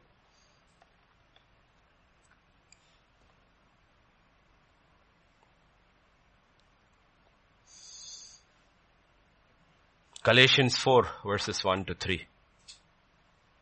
The fate of children when they reach heaven. You'll reach heaven. If your foundation was right. Scripture says everyone will go through fire and your works will be all burned. You will come through the fire. You will be what is the fate of children? Now I say that the heir, as long as he is a child, does not differ at all from a slave, though he is a master of all. But he is under guardians and stewards until the time appointed by the Father. Even so, when we were children, we were in bondage under the elements of the world. Elements of the world. You're a child. All this was yours. Daddy says this is all yours because you are my child and this is mine. But you have to be under guardians because you did not come under age. You go to 1 Corinthians chapter 6 and you will see this incredible two statements made by 3 and 4 made by Paul. Chapter 3 is 6, 3 and 4. Do you know, go to 2. Do you not know that the saints will judge the world? And if the world will be judged by you, okay, first thing you need to realize, when Jesus comes back for the millennium reign, there's a whole lot of people who want to judge with him. He's not going to judge all these places. He will just sit in Jerusalem. I'm just presuming. He'll just sit in Jerusalem. But saints will be ruling the world on his behalf. Now the problem is a child is also a child, a saint. But the child saint will never rule. That's what he's talking about. You will reign. 1,000 years of Jesus Christ, you missed it. Why? Because you did not grow. You are captivated by the basic elements of this world. You believed in Christ, but you lived in the outer courts. So, did you reign for 1,000 years of Jesus Christ? No. Then that is over. Millennium reign is over. Now the new creation begins. Revelation 21. That's the next verse. Do you not know that we shall judge the angels? Judge means, do you know that we shall rule over the angels? Man is made a little lower than the angels now, but those who overcome will be put above the angels. So God has got this massive universe which is ruling with billions of angels, and he will put this overcoming in saints and under them the angels. Rule on my behalf. Take over Mars. Take over Saturn. Take over this Milky Way. We don't know what is standing out there in the future. He said, do you know? You will rule. Saints will rule the world. Saints will. But he says, because you are a child, stay under. You were destined to rule over angels. Judge means to rule. Reigning. And he says, do you see the race? And what are you throwing it all away for? What are you all throwing? Sitting in the outer courts. Dancing around these calves. The idols of your heart. Have you caught the vision of the Father? Did you catch what the Father has for you? You know? And you don't want, the children cannot handle. The problem with children is children cannot handle anything that causes suffering to the flesh. They love promises, but they don't like the condition in the promises. Go to Romans chapter 8, verse 16 and 17. 8:16. The Spirit himself bears witness with our spirit that we are children of God. If children, then we are heirs. Heirs of God and joint heirs with Christ. If we suffer with him, that we also may be glorified. That suffering part children don't like. Baba, read. How long should I read? I'm tired. Put them before the TV and put Cartoon Network. You'll never ask, Mommy, how long should I watch? Never says. It's over. Your 10 minutes. Only 10 minutes. Put them, do something which they don't like. It's suffering. For a child in the outer courts, everything in the holy place and the most holy place, things of God, is suffering. It's suffering. The things of the world is not suffering because the one in the outer courts is very close to the world. Very, very close to the world. That's the first deck of Noah's Ark. The door is there, the world is there. You don't go up. If you go up, there's only one window out there. The light comes in only from the window. And on the top floor, there is light. Second floor, the light is less. Third one, ground floor, practically dark. Little light, very little light. And because you came from the world, you like that darkness. You like that darkness. Your belly is very close. That's what Paul will say in the Philippians, right? To my tears I'm saying, who's your God? Your belly is your strong. If you just practically, logically think, this ark is open. They're not humans. 7, 8 humans went in, but animals representing what kind of people will get into the church. Who do you think went to the lower deck?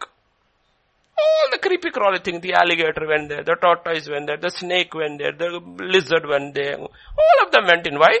Because they crawl. Well, what is the significance of those who crawl? They crawl on their belly, meaning the belly is very close to the world. Second, middle flock, the ones who walk on their feet. They're little removed from the world, but they're on their feet. And who went up? The birds. The birds. That's the significance of these three. And it's a type of the people. And once the door is open, God says, I haven't stopped anybody from going up. You can go up, but you have to separate yourself further and further from the world you had saved. Go up. And when you come onto the top deck, you have the birds. What is the birds? Birds live on the land, but they know their natural habitat is the air. They live in the land, but they were made for the air. And even there are two groups. Finally, when the ark comes to rest, he opens the window and he lets the raven out. The raven out never comes back. Never, because a raven doesn't come under authority. Once you receive a spiritual gift, you're taken off and gone and started your own church and gone your way. You never come back. But what is your ministry? You're eating on dead flesh that is floating outside. You have nothing of life to bring because you did not come under the hand of Noah.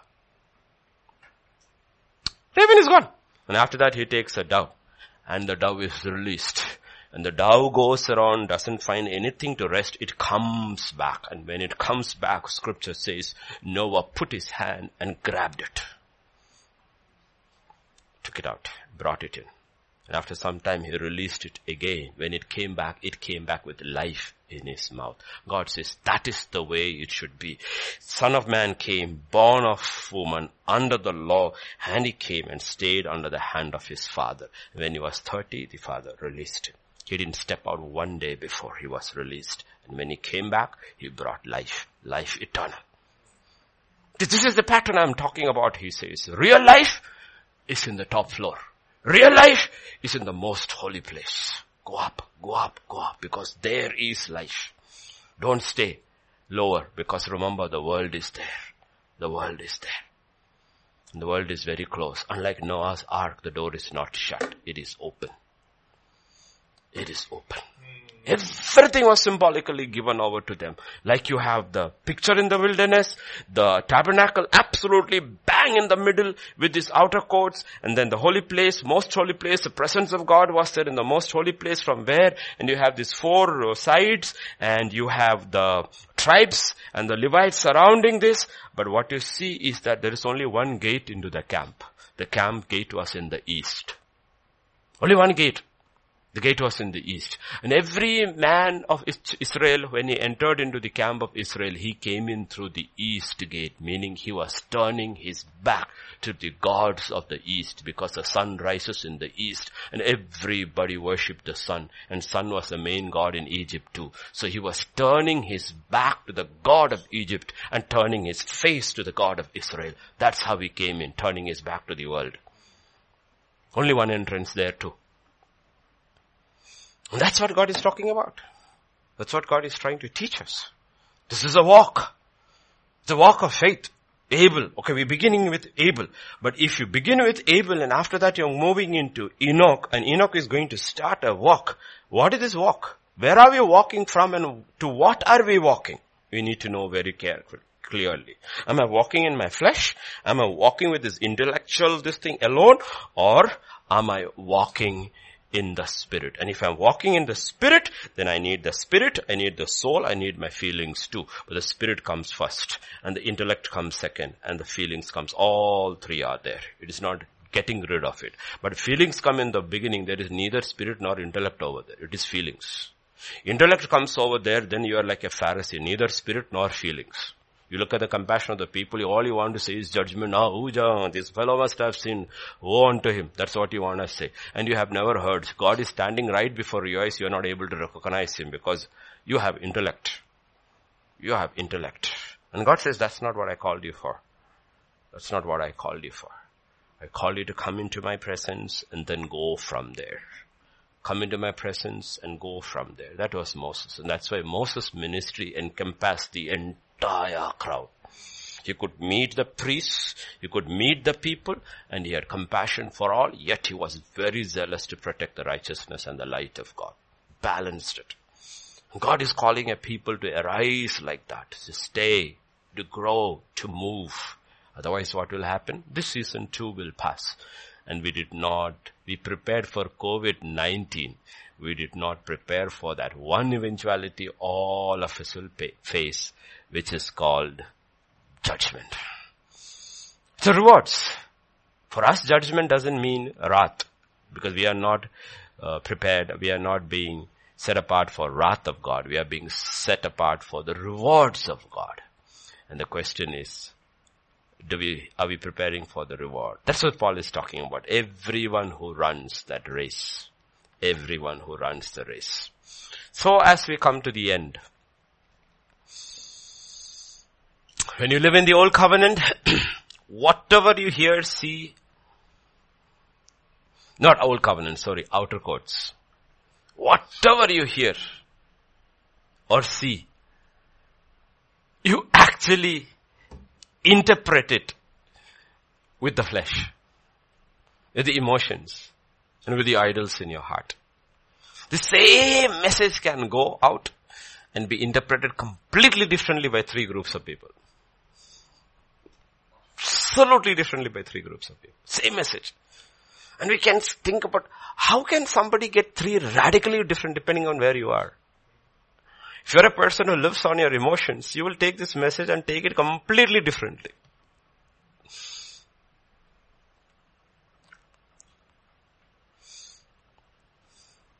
And if you look at the children of Israel, to everything God said and did, you think nothing steadfast, nothing that is linear or something that is what you call.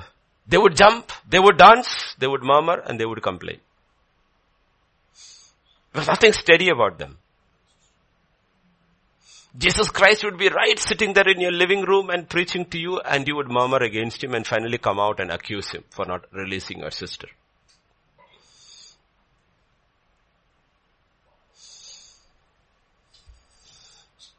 And you cannot move on unless you deal with your flesh. In 1 Peter 4:1, Peter will say this. 4:1. For since Christ suffered for us in the flesh, arm yourself also with the same mind. For he who has suffered in the flesh has ceased from sin. Sin. No? And you have to look at it that way. That's why the son Phinehas and sons of Korah and Moses and all were there. They died to their flesh when it came to things of their own. Absolutely died to the flesh. The things of their own. They would not.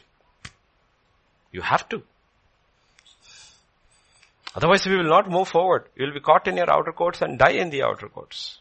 How will you go forward? Because scripture says whatever is not of faith is sin. If you will, you can either move in the flesh or in faith. And we'll die in the wilderness. Though we have heard all these things and God has given an unbelievable opportunity to the people, the church and the world, to get together, identify your flesh, your feelings, all those things. And it still doesn't work. Still doesn't work. And that's the first battle we are going to cross before we can go to young men. And tomorrow you'll go to young men. And before we go to young men, let us just look at Genesis 30, verse 24 and 25, and we shall close.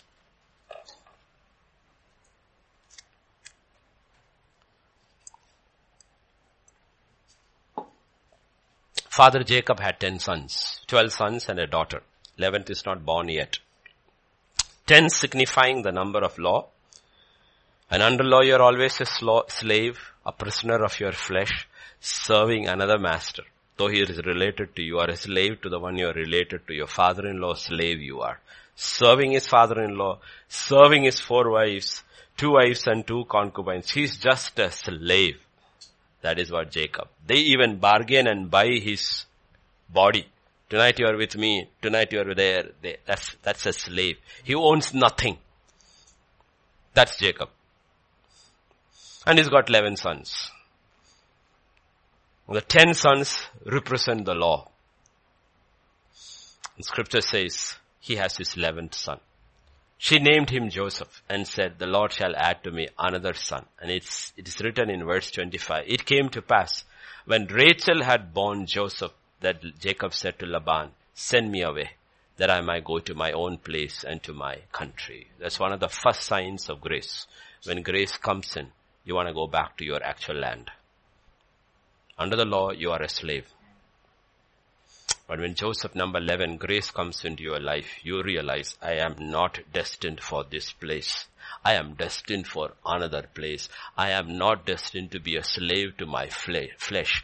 I am supposed to be serving another person and in another place. That's how grace comes. If you haven't received that grace, then you haven't understood grace. That's why Titus will say, the grace of God has appeared to all men, teaching. That's the first lesson Jacob gets in the land of Haran. This is not my destiny. My destiny is there. Let me go. When does he say that? When Joseph is born. When grace comes into his life. That is the first time Joseph is mentioned in the Bible. And from there on, you go through the history of Joseph, you will see it's a history of overcoming. But you cannot overcome until you realize, I'm not meant to be a child. I'm meant to be a young man first. Young man first. Tomorrow we will look at how does a young child become a young man or a young woman in the Lord. You could be 80 years old and can become a young man. Moses became a young man only at the age of 70. Abraham became a young man only at the age of 75. Until 75, he also was caught in Haran, because his flesh was attached to his father and he could not be moved by God to his promised land. So his father had to die. In 75 he crosses and he becomes a young man and all his tests are recorded. The test of a child is not recorded in the Bible. It's irrelevant. You are a child anyway. What do you want to write about a child's test? Nothing about any child's test is written in the Bible. The tests of young men are recorded because it is only young men who are in a race, who are in a battle. Only they will learn from the lives of these people. You don't learn anything from the life of a child. So you don't see childhood records of anybody, including Jesus Christ. Nothing. Except little Samuel over there. Even Joseph, you don't know anything except from the age of 17. And when he steps in as a young man, ready to overcome. Battle begins. So you have the record of Abraham only from 75 when he steps in, meaning childhood is over. Flesh is over. Now he is moving. And both the times he deceives his wife, it is not because of flesh. It is because of fear. It's a failure in the soul, not a failure in the body. You understand? It is not like Samson going to Delilah. It is not that. It is fear has got into his head. It is fear. That is not in the flesh, that's in the soul. He fails there. So understand the lessons, otherwise you read the Bible, they are just stories and we don't listen. The lessons in the Bible are all for young men. Children learn no lessons. All you tell children is, zip your lips, sit down and learn. What can I do in the church, pastor? And you move the chairs around. Good for you. Why? You're learning to obey. The first lesson you have to learn. First lesson. That's a lesson Jesus learned, to obey his parents, subject to his parents. Learn these lessons. Learn these lessons. Learn these lessons. Okay? Amen. Love you, my children. All the ones, wherever you are. GTC Hyderabad, when the lockdown is over, that is when I will appear in your lives. And you shall have a test. You never know, I may really give you a question paper in the church with answers there. Objective 3 options. Everybody. And see what did you do in this 21-day lockdown. Shall we pray? Father, we just come to you, Lord, in the name of Jesus. We just want to say we love you, Lord. We love you, we love you, we love you, Lord. I pray, Father, the evening sessions for us to move from one place to another. The morning sessions, oh Lord, to young men to grow zealous for the Lord, to fight this good fight of faith. People will receive it all, Father. They will not be slack concerning the things of God. Nobody will be slack concerning the things of God, oh Lord. That you would teach them, Lord, teach them. That they would learn to put first things first. Unlike the children of Israel, who lost a temporary inheritance, we will lose an eternal inheritance. What have been promised to us is not what was promised to them. What have been promised to us is eternity, and to reign with Christ in eternity, to inherit forever. And I pray, Father, people who are already in the kingdom will take heart and discipline themselves. Allow the Spirit of God to show them areas in their life where it is all flesh, and put to death the works of the flesh. Put emotions down. Stop listening and hearing the word with your emotions. But surrender both soul and body and say, Lord, speak to my inner man. Quicken my inner man, Lord. By the same Spirit that raised up Jesus from the dead. To boldly pray, give me the spirit of wisdom and revelation. Open the eyes of my understanding.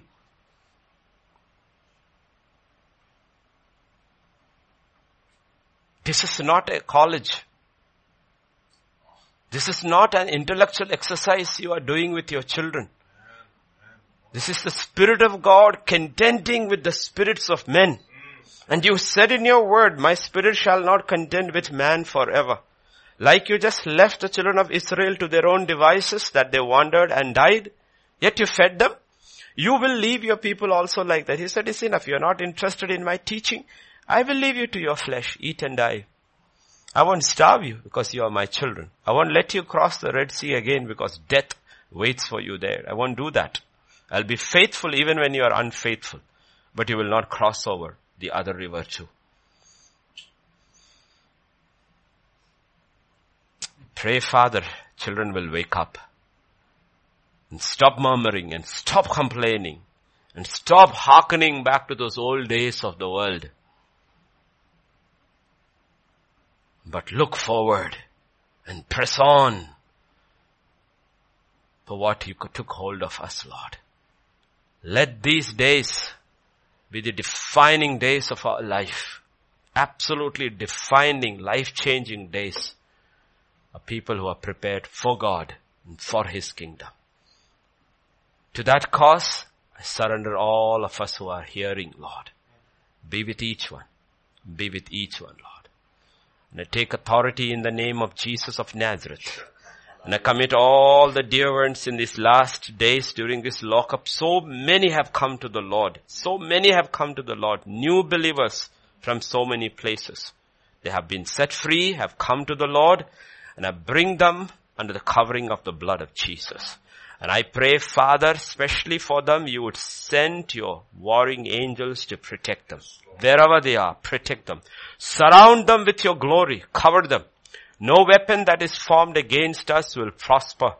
Every lying tongue that rises against us in judgment, I condemn it in the name of Jesus of Nazareth. Every lodge where rituals are going on against us, your body of Christ. Let all their rituals fall to the ground. Let the fire of God of Elijah come down and consume all the wicked works that is happening over there. Their eyes will be blinded. They will try to use the demonic to see your people. Their eyes will be blinded and the demons will just go down and hide themselves. Because you have given us that authority that what we bind on earth shall be bound in heaven. The prophets of Baal can cut themselves from morning till evening. Not one of the demons in the second realm will move. We bind you in the name of Jesus of Nazareth. Even if hand join hand with hand, evil join with evil, you will not prevail. That's the word that God has spoken. You will not prevail over God's people. They may have been born yesterday. They have been with the Lord for 50 years. It's irrelevant. You will not prevail over God's people. All your plans will fall to the ground. Every demon you have released will run back to you and destroy the ones who have sent them. They will not touch God's people. For God has given us the power to trample upon snakes and scorpions. You can gather, you can chant, you can call, you can cast spells. It will not come near us. We are covered and we are surrounded by His glory. He has sent His angelic host to protect His people. And they stand guard over His people from our smallest babies to the oldest. They stand over our people, watching over them day and night. We will rest in the Lord. Rest in His purposes. And our eyes will be fixed on Christ Jesus and Jesus alone. Thank you, Father, for the victory we have in Christ Jesus. For your word says, you take us in triumph in Christ Jesus. Thank you, Lord, for that victory. For the battle belongs to the Lord. Thank you, Lord. We just thank you. We just praise you. We just worship you, Lord. Thank you, Father. Commit everything and everyone into thy hands. For in Jesus' name we pray. Amen. May the grace of our Lord Jesus Christ, the love of the Father, and the fellowship of the Holy Spirit rest and abide with each one of us. Amen and